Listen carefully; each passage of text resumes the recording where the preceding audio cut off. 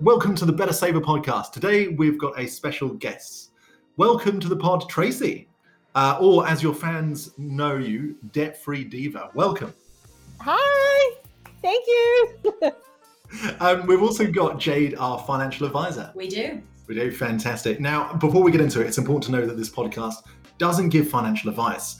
Investment decisions are very important, and if you need help, you should always talk to a financial advisor like Jade.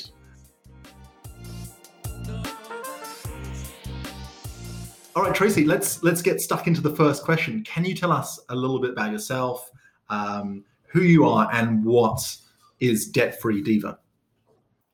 I sure can. I love this story.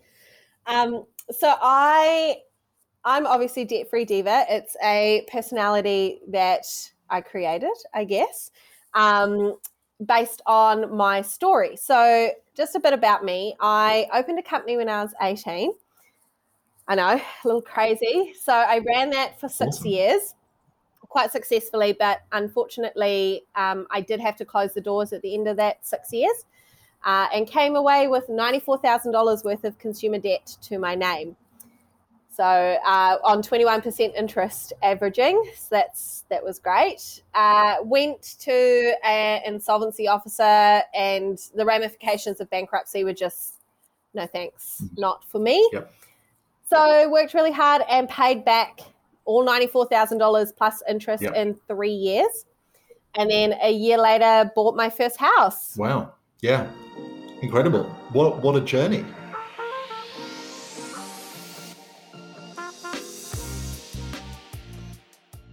While you were in debt, was your just number one priority to get out of it as fast as possible? Or did you also start investing while you were paying off your debt?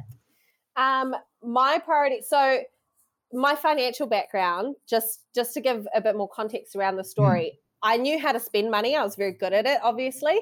Had no idea about anything else to do with finances whatsoever. Yeah. So I didn't know about, I had this ideal that investing as such, men in suits who have $1 million that are creating more millions of dollars. So there was no background there.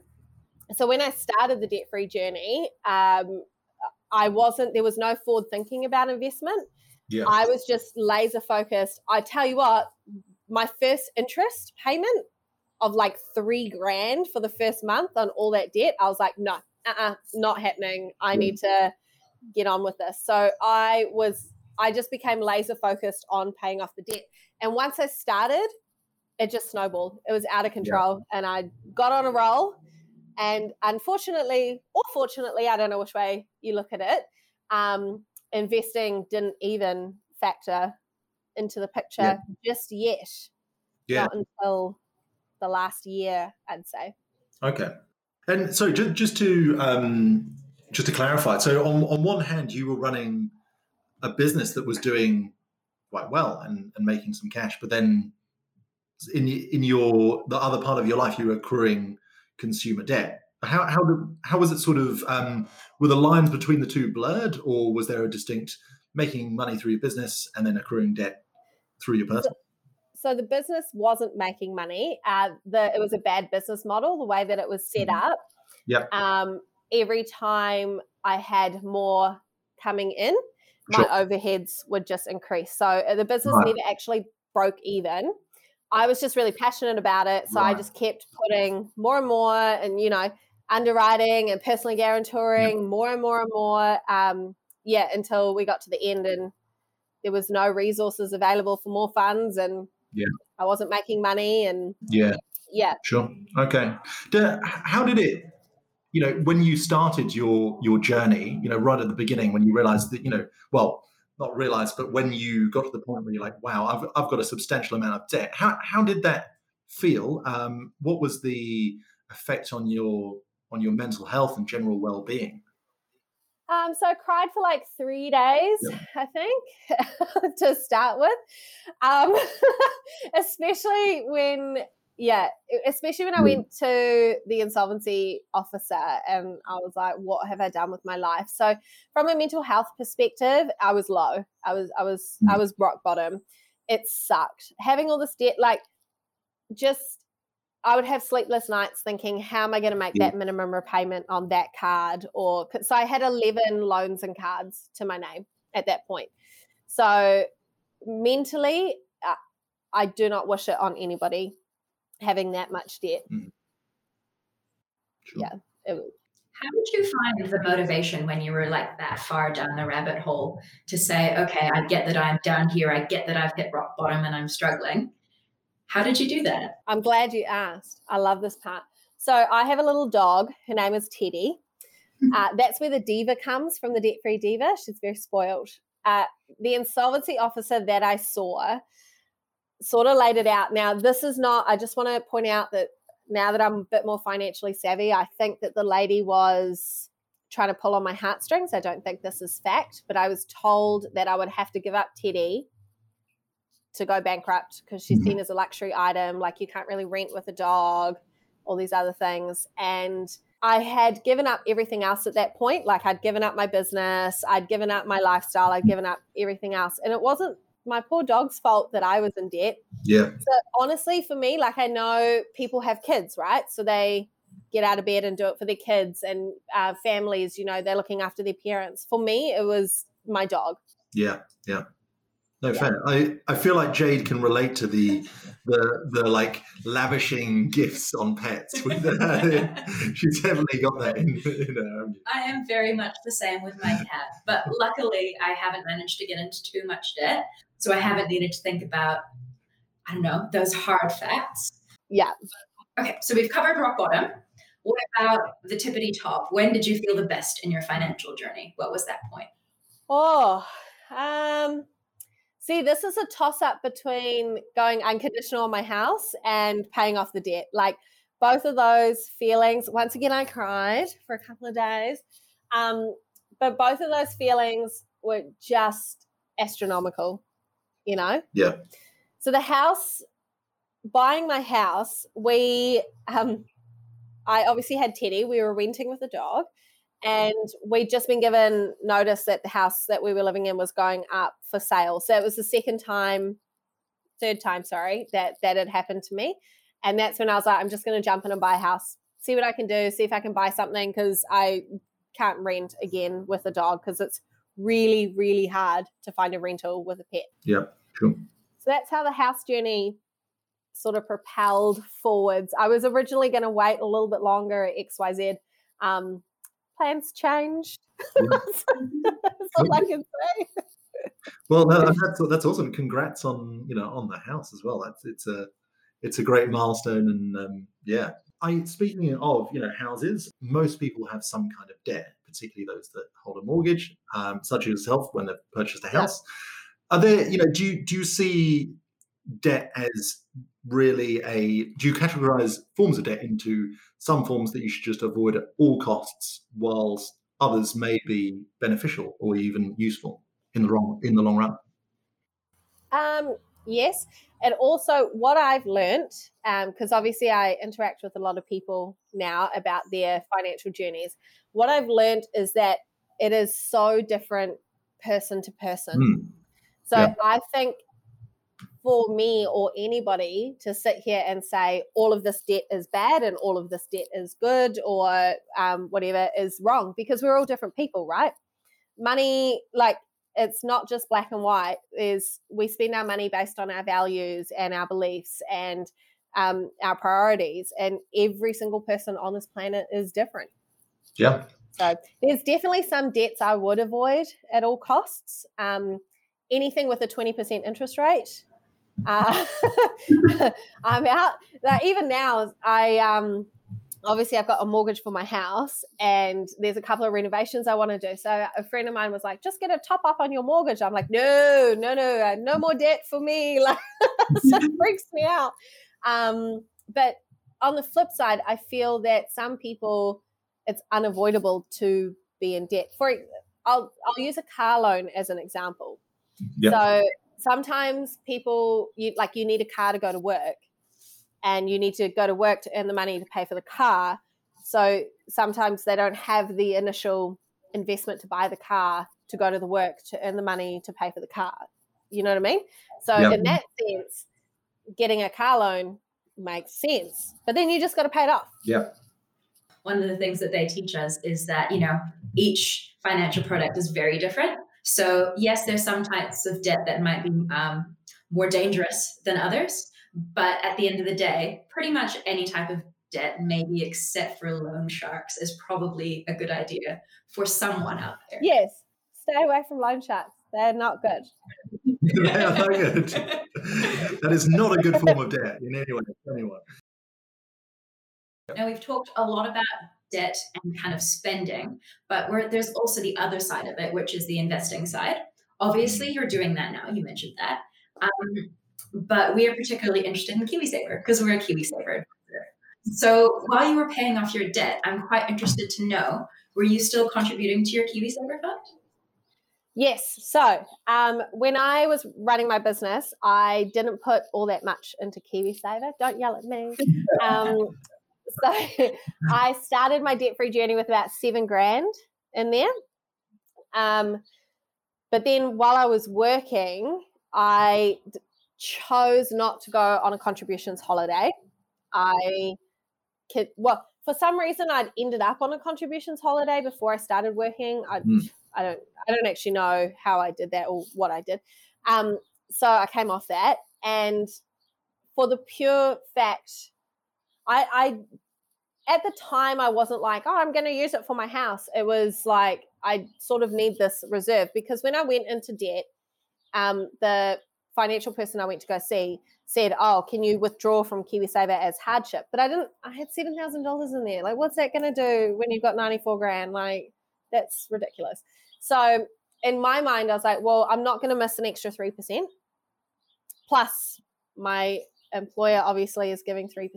I also didn't know about the free contribution, the government contribution at the time. I knew nothing about KiwiSaver. I was also in a default fund. Naughty, eh? Very naughty. We've all yeah. So I had KiwiSaver and everything while I was working and doing everything that I did to pay off the debt. I was putting 3% in that KiwiSaver fund.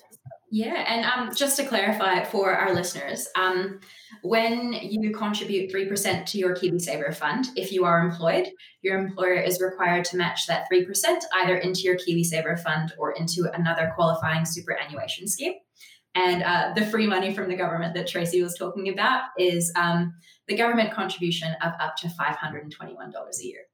Very nice. Thank you, Jade. Yeah, getting in those details. I love it.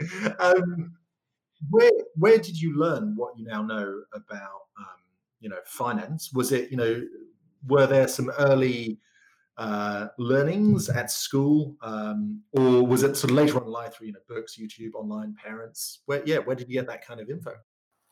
Well, I went to university. I did a year at uni before opening my business. I was going to be an accountant, right? And then realized I can't study. I'm just not. I have far too much energy to sit in a lecture hall and study accounting. So, but that doesn't teach you how to save or anything, right? That just teaches you balance sheets and trial balances and GST returns and the likes. In terms of like real finance, I went to the library. So when I started my debt-free journey, library's free. It doesn't cost you anything. I went to the library and I just got out so many books on how to pay off debt, how to save money, how to be better with money. And I started reading, honestly started reading. When I started side hustling, so I was working up to 7 jobs at one point. Wow. One of them was Uber Eats delivery. So I started listening to podcasts and stuff like that while I was delivering people's food.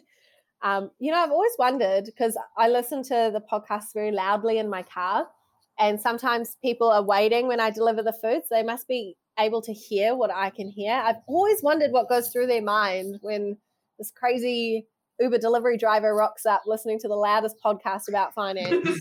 Maybe it could encourage some tips. I don't know. I mean, yeah, they jump on your journey and perhaps, perhaps you shouldn't have ordered Uber Eats 4 times this week. So that's where I really started. I went to the library, I got out some books, they were free. I started listening to podcasts. I didn't really do a lot of YouTubing. yeah. And once again, sitting down and Googling and reading Google, I'm not a huge classroom learner, so that wasn't my jam. Do you think that, well, actually, let me change the question.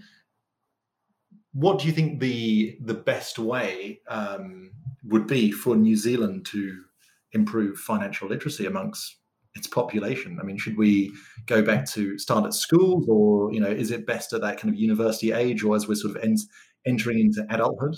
What do you think? Well, if we open KiwiSavers when we're born, no, I'm kidding. Like the same I have a lot of ideas around different stages of life, and different advice that we need at those stages of life. So, for example, I remember my last year of high school, I remember somebody came in to talk to us about budgets or whatever for university students. Now, I went to quite a rural high school, and at least 50% of my class were never going to be uni students. They were going to graduate to go work on the farm or become a builder. So where do tradies learn how to live on an apprenticeship? Because, it's not the most richest job in the world. So I have so many ideas. Like when you start a trade apprenticeship, perhaps one of the modules in your paper needs to be how to survive on, how to buy your tools. Yeah. High school, I definitely think as kids get to the last stages of high school, learning all about KiwiSaver and how to buy a house. Obviously, house prices in New Zealand is a whole nother podcast that we could talk about. But to get on the ladder, you've got to start early, right? Yeah. Yeah. And so while you're at high school working, because I worked while I was at high school, and I came out of high school with like $0 in savings because that little part-time job that I was working, I was spending left, right, and center because I don't what else are you meant to do with it, right? Yeah. So while you don't need the money, why not do something with it? Yeah. I think it's very hard, isn't it, at that age to get a clear idea of what those small savings could become if you, work them over time. So yeah, getting in there. I like your idea of different stages of life require different forms of education, and people need different kinds of assistance as they work through their lives. Yeah. And I like that your ideas both involve structuring it explicitly into secondary and tertiary education systems. I think that's a good way to try and catch as many people as possible. Yeah. But obviously, people are still slipping through the cracks. I think back to my high school days, and I actually went to a really great high school with a lot of funding, and we still really didn't get that much financial education. But here I am now as a financial advisor, right? Yeah. But for the people out there that they're sitting there listening to this podcast thinking, I really don't know where to start. I really want to implement some of these strategies, but we've talked about so much today. Is there one thing that you'd really say, start here? My biggest thing is write down your goal and put it on the damn wall. So people don't know where to start because they don't know where they're going. It's all very well. I can say to somebody, what's your financial goal? And they say, I want to be rich. I'm like, what's the number? You can't just say you want to be rich. Like, what's the number? Or what? Or I've dealt with people that are like, I just want to be comfortable. I'm like, okay, what's the number? You find your goal, no matter how big or small. Like my debt-free goal, I had so many people that were like, oh my God, it's never going to happen. I put it up on the wall. I have all sorts of colorful charts and stuff. And then you work backwards to make it happen. Yeah. To start. Because if you know where you're going, then you know where the start line is. Yeah. Very true. That's great. And statistics show that you're more likely to achieve your goals if you write them down and if you share them with other people, which clearly you're doing both of those things. Yeah. So science-backed solutions.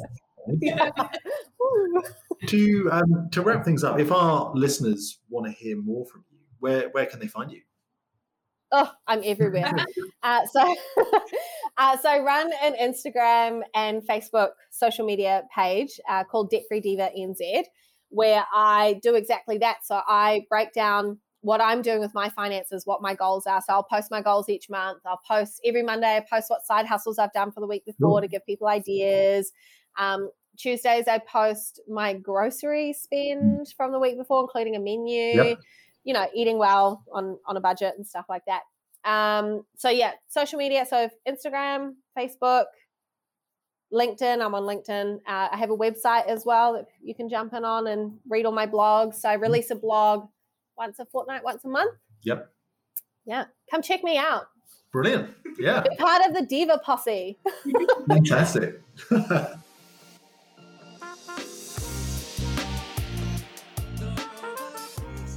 All right. Well, thanks so much for coming on the podcast, Tracy. It's been a real pleasure just talking to you and hearing about your journey. That's been, very, very interesting. If you want to know more information, make sure you check out Tracy on her various social channels. And a reminder that Better Saver is here to help you find a better KiwiSaver fund through our online fund finder, backed by experts like Jade. If you have any questions that you'd like to hear us cover off in future podcasts, please hit us up at hello@bettersaver.co.nz. And for more info, check us out at bettersaver.co.nz. Thanks very much.